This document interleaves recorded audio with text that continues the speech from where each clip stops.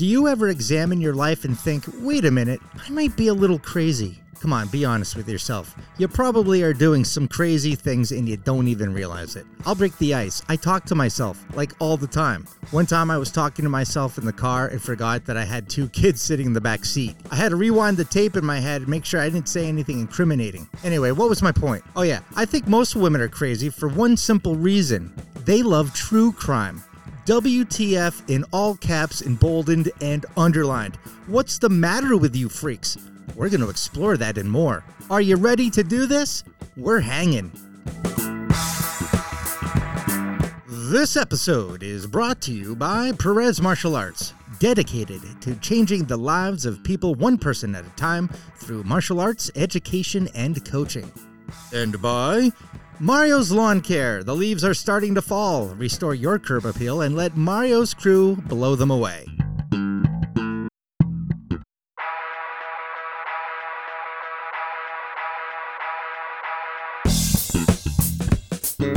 Small Town Scuttlebutt.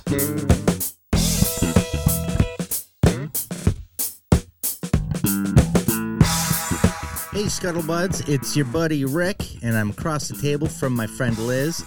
Mike is, let's say Mike's on assignment. Mm-hmm. This is Mike's busy time of the year. He's got Halloween and the holidays around the corner, so he's working on his art craft stuff, and he's also over an hour away. So we'll give him a break. Yep, he gets the next couple weeks off. How are you doing, Liz? I'm good, thank you. Yes, I went out to dinner last night with a couple girlfriends, which was lovely. And the bonus of that is that I don't have to prepare or clean up dinner for my family, so it's like a win-win. That's good. Mm-hmm.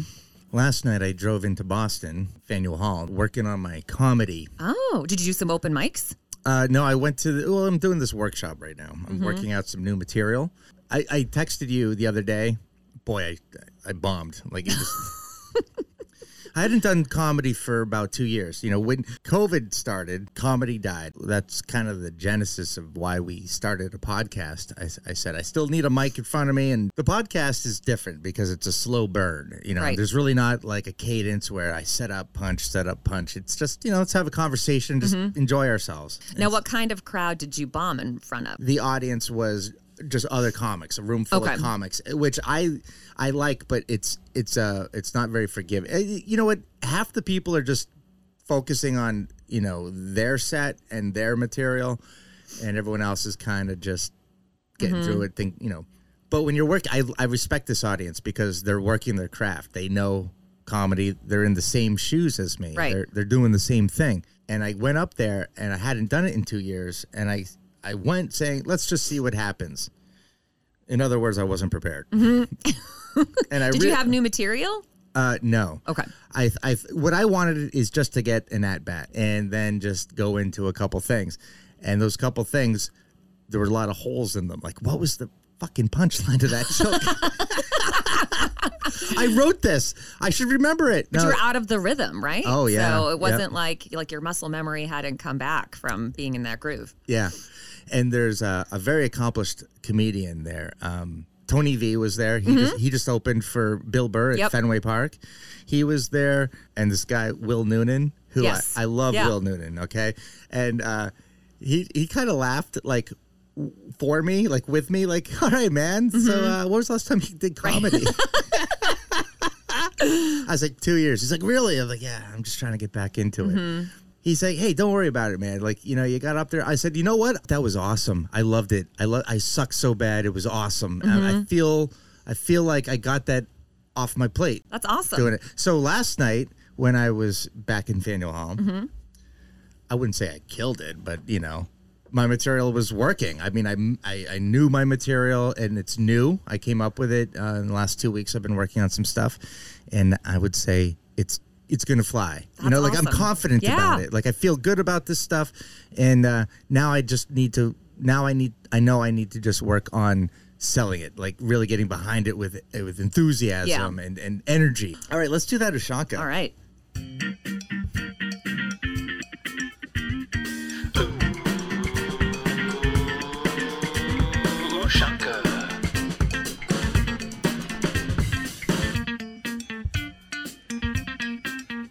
All right, Liz. All What do right, we let's have? see. First up, you left something here. Yeah, Liz, you did. My dignity. No, you never brought it.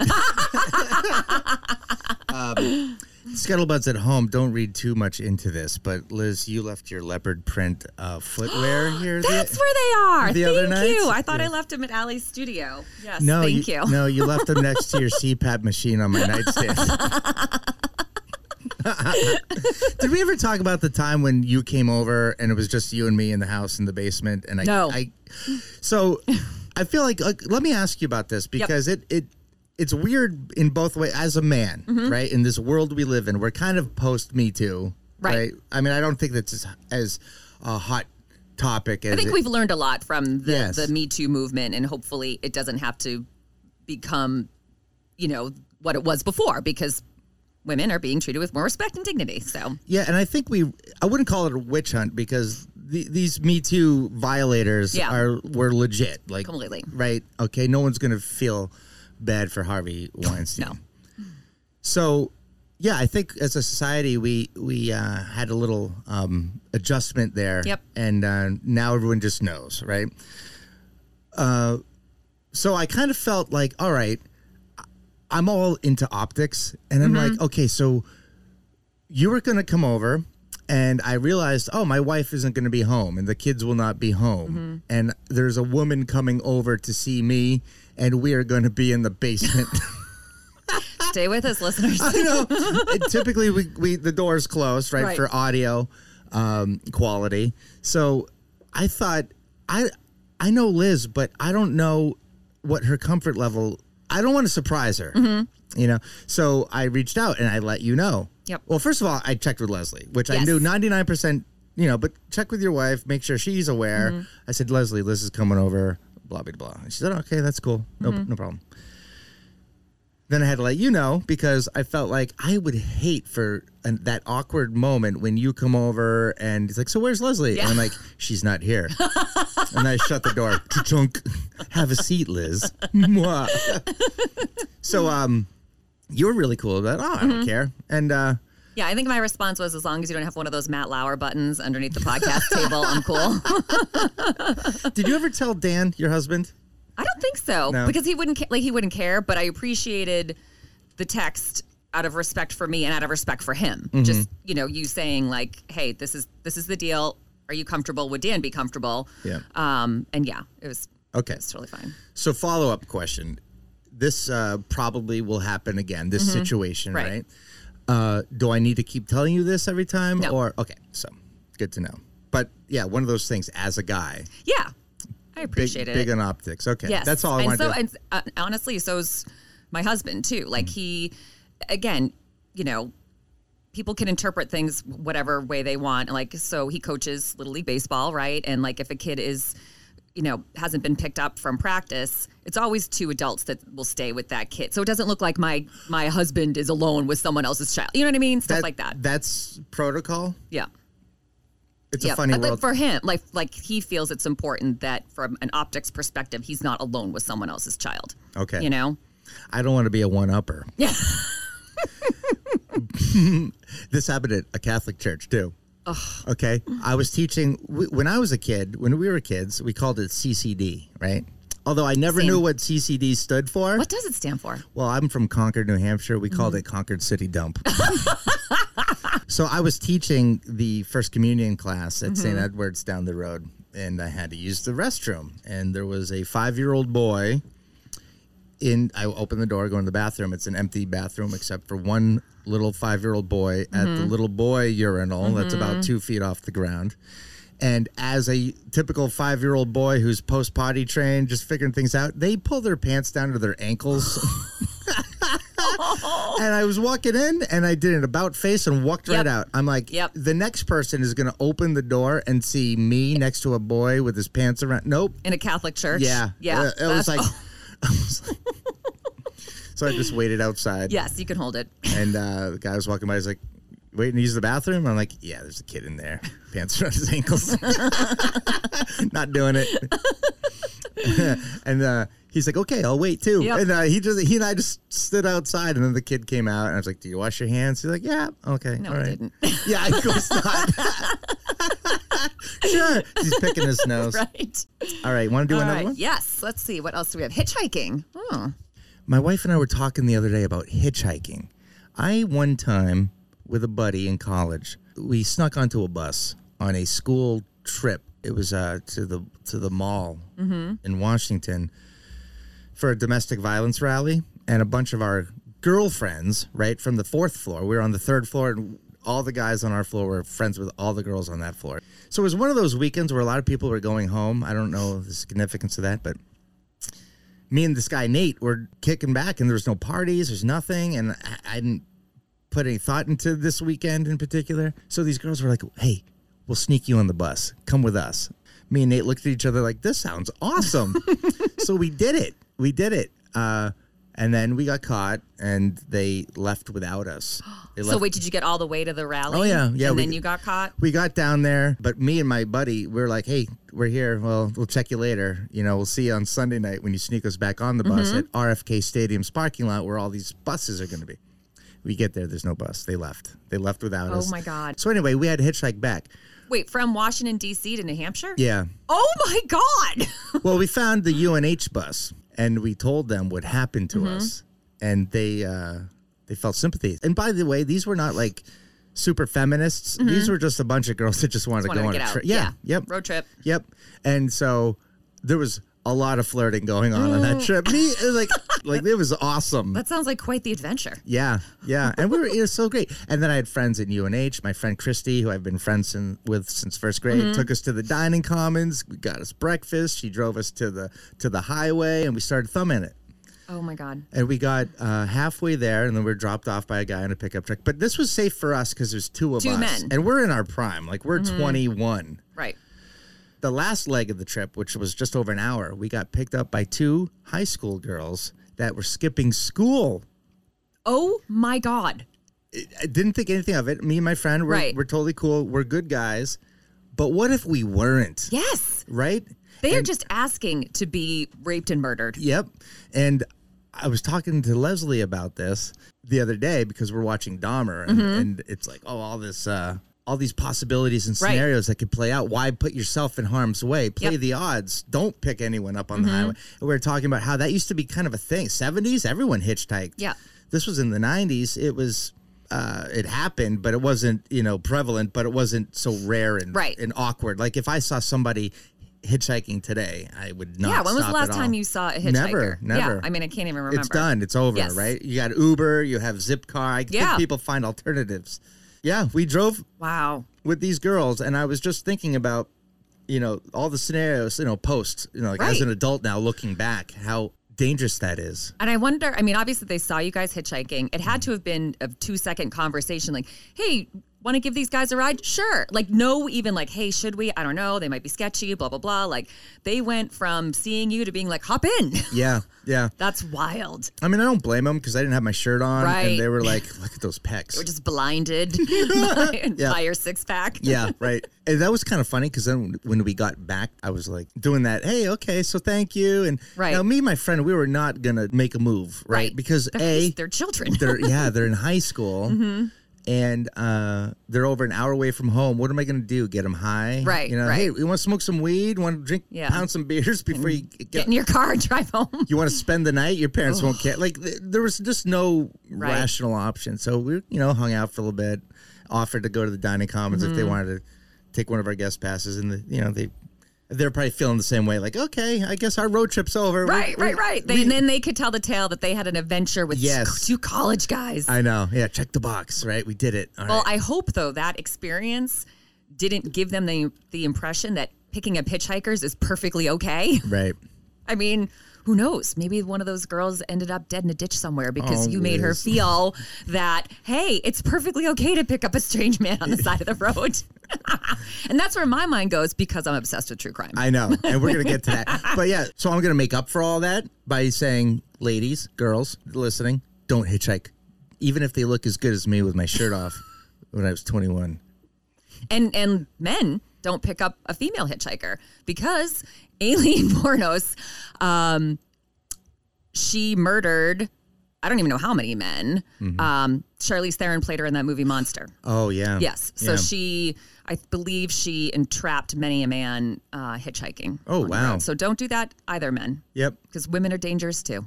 All right, last Ushanka topic. All right. Dahmer.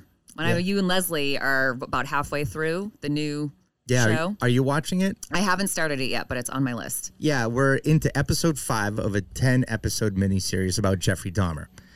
This was unraveling when I was in high school, 1991. I was a freshman, and I couldn't wrap my brain around what I was hearing on the nightly news. I got most of the story from, TV and the coverage, the news footage, the stories of Jeffrey Dahmer. Forget about just eating these people. It went beyond that. It went storing body parts in the fridge and how he disposed these people, lured them in, did it for so long, never got caught. Right. The craziest stuff was people would call him out and the cops would show up and they'd return the person to him and he'd say, "Oh, this is my boyfriend. Right. He lives here." They go, "Okay," and be dismissive about it and let him. There were so many close calls of getting caught and being There's so many red exposed. flags. Yes, and how does this keep happening? Right.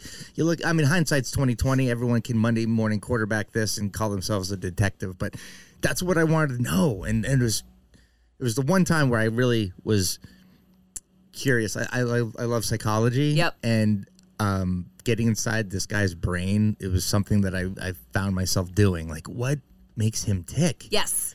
And that's that's why true crime is fascinating, Okay. right? I think for our generation, Jeffrey Dahmer was the first well-publicized, well-known serial killer. Like in the 70s, you had the Night Stalker, Richard Ramirez, and you had Ted Bundy and whatever. There was a whole slew of them in the 70s. But I think for our generation, he was the first one that really his story came to light and was so disturbing. And he got away with it for so long. And I would argue that, we've come a long way from a forensics perspective. He probably wouldn't have had quite the killing spree today that he did back then. And also he was killing young gay black men, which probably didn't get the attention it deserved back then either. Right. So yeah, it is. It's fascinating. It's fascinating. Yeah, you know what's not fascinating?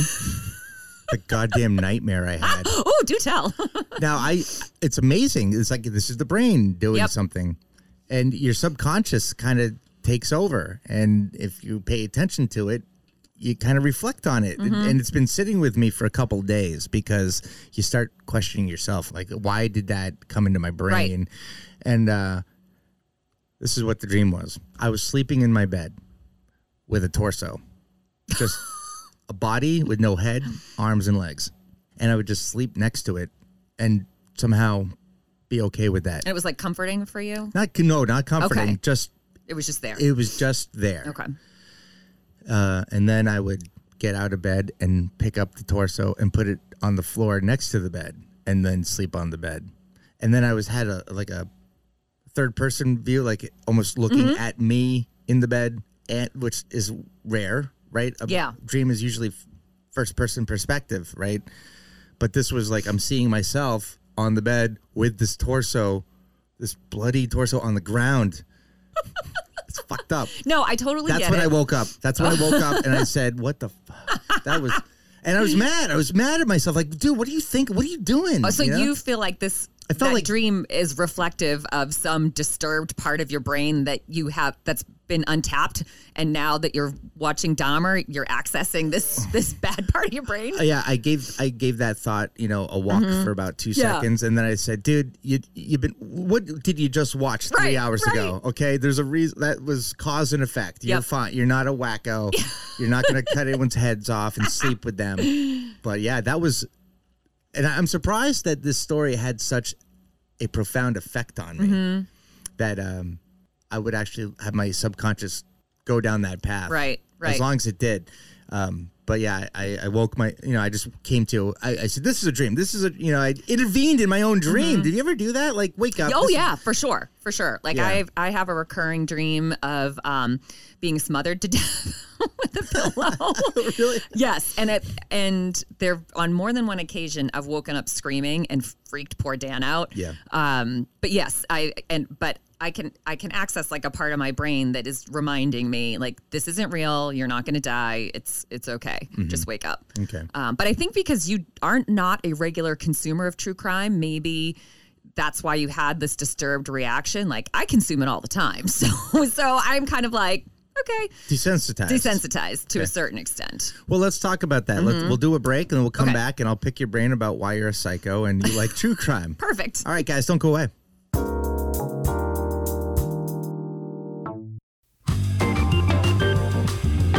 Do you have a reluctant young reader in your home? I do.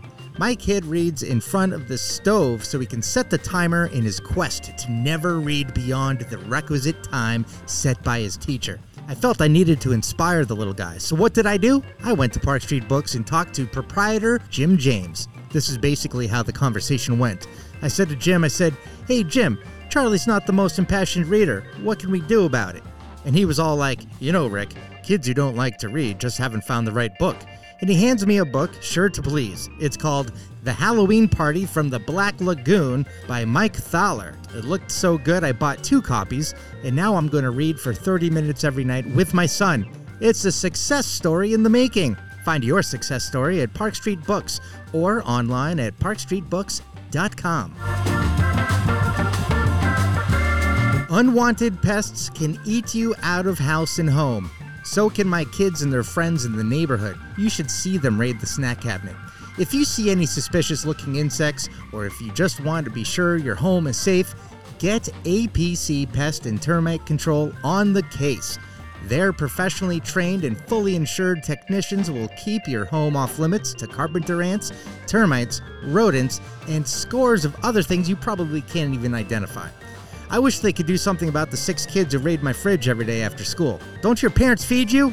For prompt and professional service by residential specialists with over 25 years of experience, get APC Pest and Termite Control on the case.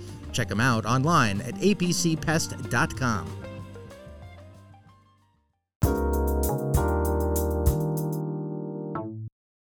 Okay, Liz, now you are going to wear 2 hats. You are the host, but you're also the guest. Oh, okay. Exciting.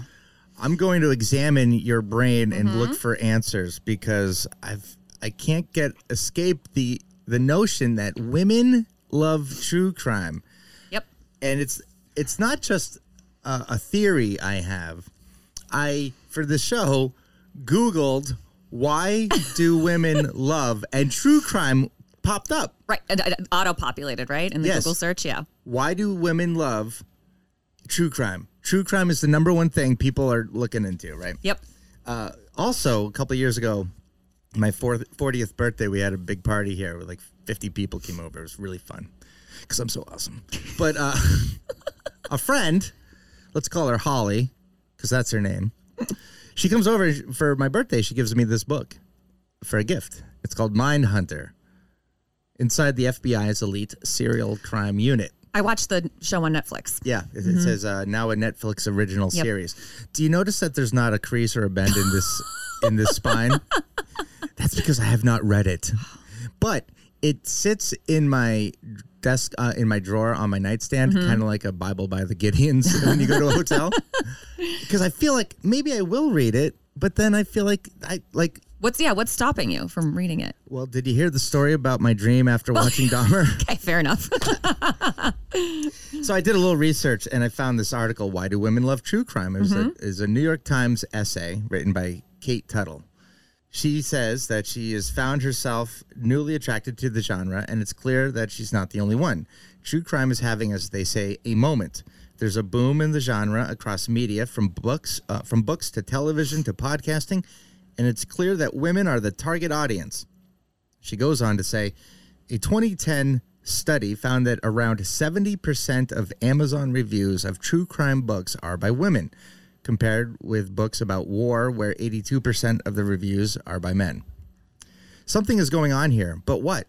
Men, the statistics tell us, are involved in violent crime, as perpetrators and victims alike, in much larger numbers than women.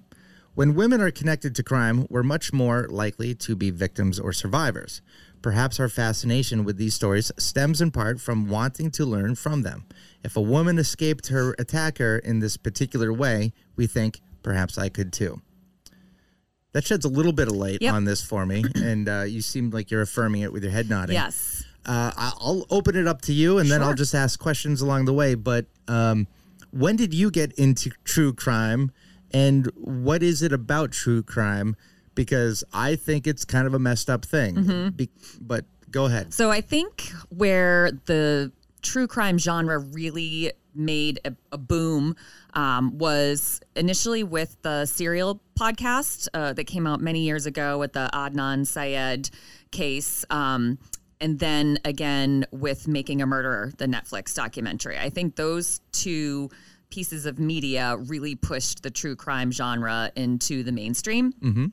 And as a woman, because I did reflect on this, like, why am I so obsessed with it? Why are all my friends obsessed with it? I mean, after you get talking about your children with, a group of women, you can immediately go to, hey, did you see the latest murder documentary on Netflix? I mean, I have a text exchange between my girlfriend, Lindsay, and my cousin, Julie, who have never met, going back over 2 years. And the only things we text back and forth are recommendations on new true crime podcasts and documentaries. Wow. So yeah, it's a great equalizer. 75% of true crime podcast listeners are women. And in fact, the Wine and Crime podcast gets 500,000 downloads per month, and 85% of their listeners are women. We are also, as your article pointed out, more likely to become the victims of a crime. Between 1985 and 2010, 70% of the victims of serial killers were women. So I do think our fascination goes back to how do I not put myself in a situation that is dangerous, like picking up a hitchhiker? In the psychology of things, right? Like, what makes someone do something like this? And it doesn't have to be like a Jeffrey Dahmer type of extreme example. It could be, why did this husband kill his wife and kids? I mean, I'm married with children. I don't think Dan's going to murder me anytime soon. But, at the same time, there are documentaries where this happens and you're like, I'm living next door to someone. They seem perfectly normal. Am I going to wake up one morning and there's going to be police cars out front because someone annihilated their family? You know what I mean? Yep. So there's that whole psychology piece of what makes someone do something, what drives someone to that edge. And it could be, they had a horrible childhood. They were molested. They were beaten. They were this, they were that. Or in the case of one of the documentaries that I watched about a husband that murdered his wife and his children, he was having an affair and just wanted to get rid of his family. So there's a pretty wide berth of what makes someone do something. And that I find kind of fascinating. I do think the truth is stranger than fiction, which is why I'll always gravitate towards watching a documentary about something versus watching like a fictionalized recount of it. Interesting. Okay, so you already straightened out a couple of assumptions I guess I had, because I watch movies and shows and I read books and articles to do one of two things, or both: learn something and to be entertained. And when I think about a real murder or a real serial killer, I can't bring myself to find entertainment in that. I think that's too macabre and kind of psychologically weird. And I don't think I'm learning anything from it. It's none of my business. I am not. The overriding thing is I have sympathy for the family. Yep. If it's an unsolved crime, I understand that there's a need to get the word out. The person's still on the loose, right? Beware, or help this family find closure. I can understand that. But to learn, like, how am I going to transfer the knowledge that I got from this murder to my daily life? There's so much to do. There's so much to read and watch and consume. There's a family I can hang out with. Why would I sit down and do this? And I always felt like I was also turned off by a lot of the sensationalism that comes with it. Like, these are real people. I remember I was yelling at the TV once. Like, I said, "Fuck you, Charlie Gibson." Literally said that. I had a coffee in my hand, and I just said, this guy was doing a story about There was a girl who was murdered and decapitated. They found her body in the desert in the Southwest. He had one of those split-screen interviews with the mom and dad of that girl. Mm-hmm. And he asked the stupidest question, but the way he ended it was just the gut punch. It's like, tell us about the murder of your daughter. How did you feel of the murder of your little girl? Oh, God. These people are mourning. They don't even know which end is up right now. That's the worst nightmare for a parent.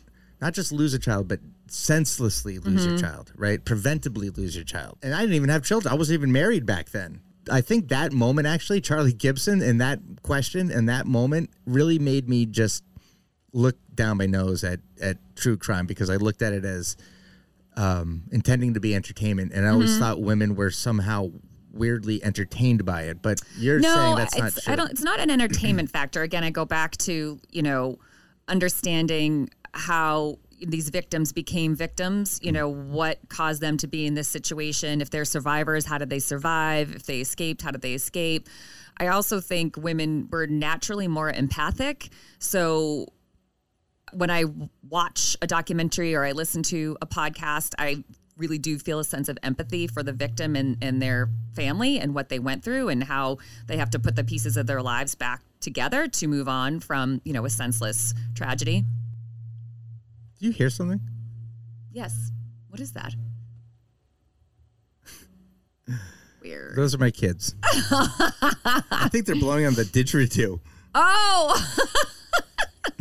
All right, just another day at the Fink household. Yes. I also like true crime documentaries that aren't necessarily about murder. In fact, one of my favorite... I'm sorry, stop right there. I thought true crime, the genre, if I had to define it, I would say stories about murders. Nope. I enjoy a good cult documentary. One of my favorite documentaries is called The Crime of the Century, and it's all about Purdue Pharmaceuticals' role in this country's opioid crisis. It is eye-opening, and it's so well done, and it was fascinating, and it made me angry because these billionaires are profiting off of the backs of people who are in legitimate pain, and they defrauded the FDA. It's amazing and so frustrating at the same time. Okay, so Liz, in your own words, how would you define true crime? I mean, it's any, documentary, book, podcast, whatever that talks about a crime, any crime. It doesn't have to be a grisly murder. It could be, I watched Filthy Rich, the Jeffrey Epstein story, which was also really upsetting. Again, the Purdue Pharmaceutical one was really fascinating. I have one on my list to watch that is all about the GameStop. The whole meme stock craze that, went nuts about a year or two ago. So anything like that I find fascinating because it's just information I don't know. To me, it's a way to educate myself about something that I'm not familiar with. Interesting. So my assertion that true crime involves a dead body is not true. Not all the time. And I have watched, there's a couple documentaries, true crime documentaries that I watched that still sit with me that I find really disturbing. And if I were to recommend them to people, I would say, just so you know, like this sat with me for a while and like it really bothered me. And I had to kind of watch some, episodes of Schitt's Creek or Arrested Development afterwards to kind of like reset my mind. Cleanse your soul. Yeah. So when you absorb those things, you kind of have to be prepared for it to affect you in a negative way. What was the hardest true crime story to watch or read? So there's two. One is a Netflix documentary called Abducted in Plain Sight. They're actually making a a dramatization of it right now, which I won't watch because I already watched the documentary. But essentially, this young girl, I think she was 12 or 13 at the time, was kidnapped twice by a neighbor. Her parents essentially served her up on a silver platter to this man, to the point where he had manipulated them so much. He had been caught behaving inappropriately with her, and he said to the father, and the parents are featured in this documentary. Mm-hmm. He said to the father, well, my doctor said the only way I'm going to get over this addiction is to sleep in your daughter's bed with her. And the father said, what were we going to do? His doctor said so we had to let him. No way. Yeah. All right. So that is where the state needs to get involved and take the kid away from the parents. And now she's an adult. I think she's older than me, but yeah, it was I couldn't believe what I was seeing and hearing that happened. And as a mother, that's why it really disturbed me. And the other one, it just came out recently, The Sins of Our Mother. It's about Lori Vallow. If anybody knows that story, it's awful. It's awful. And it was this particular documentary. There've been several, I think, about her and her story, but she essentially left her family, married this cult leader, was convinced that her children were evil. She had her ex-husband murdered. She murdered her children. Like, it's awful. And the documentary was told from the perspective of her oldest son, who's an adult, from like one of her earlier marriages, and how this all has affected him. So to hear that and to just see like what this woman did to her own children, again, as a mother, that really bothered me. Wow. Wow. As always, per usual, you have some notes here. Do you want? Yeah, I'll just hand it over to you and let you go freestyle. Sure. So my kids do like to make fun of me about the whole true crime thing because they know that that's usually what I'm watching if I'm sitting on the couch after dinner with my iPad. I was going to ask you, do you consume this stuff by yourself? I can't imagine. Yeah. Dan is not into it at all. Of course. So they'll come over and ask me for something and I'll be like, I got a cold case to solve, so I'll be with you in like 5 minutes. do you find yourself scrambling for the clicker or the remote control to pause it because what's on TV? Sometimes, yeah. Sometimes. And I have to say the downside of my obsession with this has made me a little paranoid in certain situations, like unnecessarily so. So Avery, we were in Uxbridge for a field hockey game a few weeks ago, and we're on the way home, and she had to pee. So I was like, all right, well, like try to find somewhere to go. And we were on the highway. I happened to see a sign for like a visitor center rest stop. I'm like, okay, cool, we'll pull in here. So we do, and we go into this big visitor center, and we're the only people in there. And I'm like, this is where we die. Yeah. So, you see the opening scene of a Dateline or something. Completely. So we go into the restroom, and she's in the stall, and I'm like getting anxious. I'm getting really anxious about like, we got to get out of here. Like, this is, if someone comes in, we're super vulnerable, all that. She comes out of the stall. I'm like, all right, let's go. She goes, I have to wash my hands. I'm like, no, you don't. Let's go. And so Do you have mace in your purse? I don't. Pepper spray? I don't. I'm so clumsy, I would end up turning it on myself. Yeah. I think you should get some. I think every woman should have some. And that's from a young age. Women, girls, whatever, we're taught about safety. Be safe, be safe, be safe. And so I think again, going back to why I watch these documentaries, some of it is to figure out how to keep myself safe, or what are red flags, or what are situations that might look okay but could potentially be dangerous. Yeah. You know? Yeah.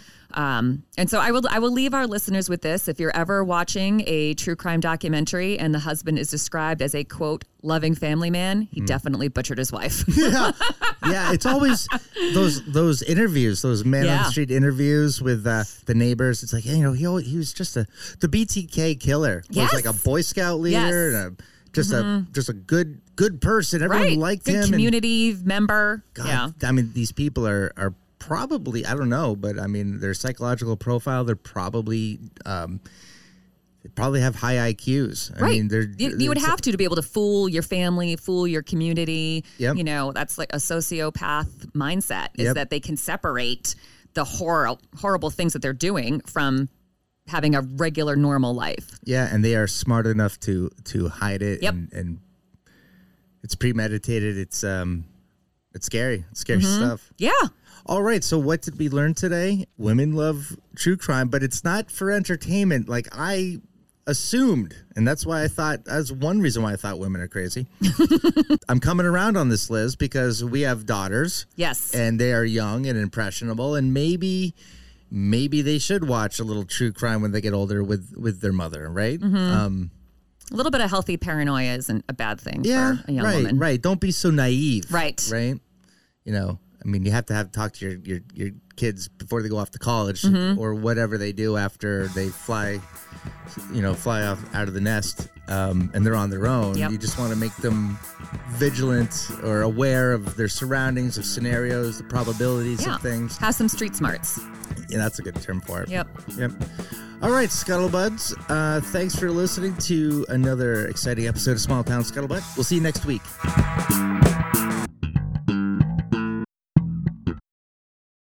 We here at Small Town Scuttlebutt love that you listen to us every week.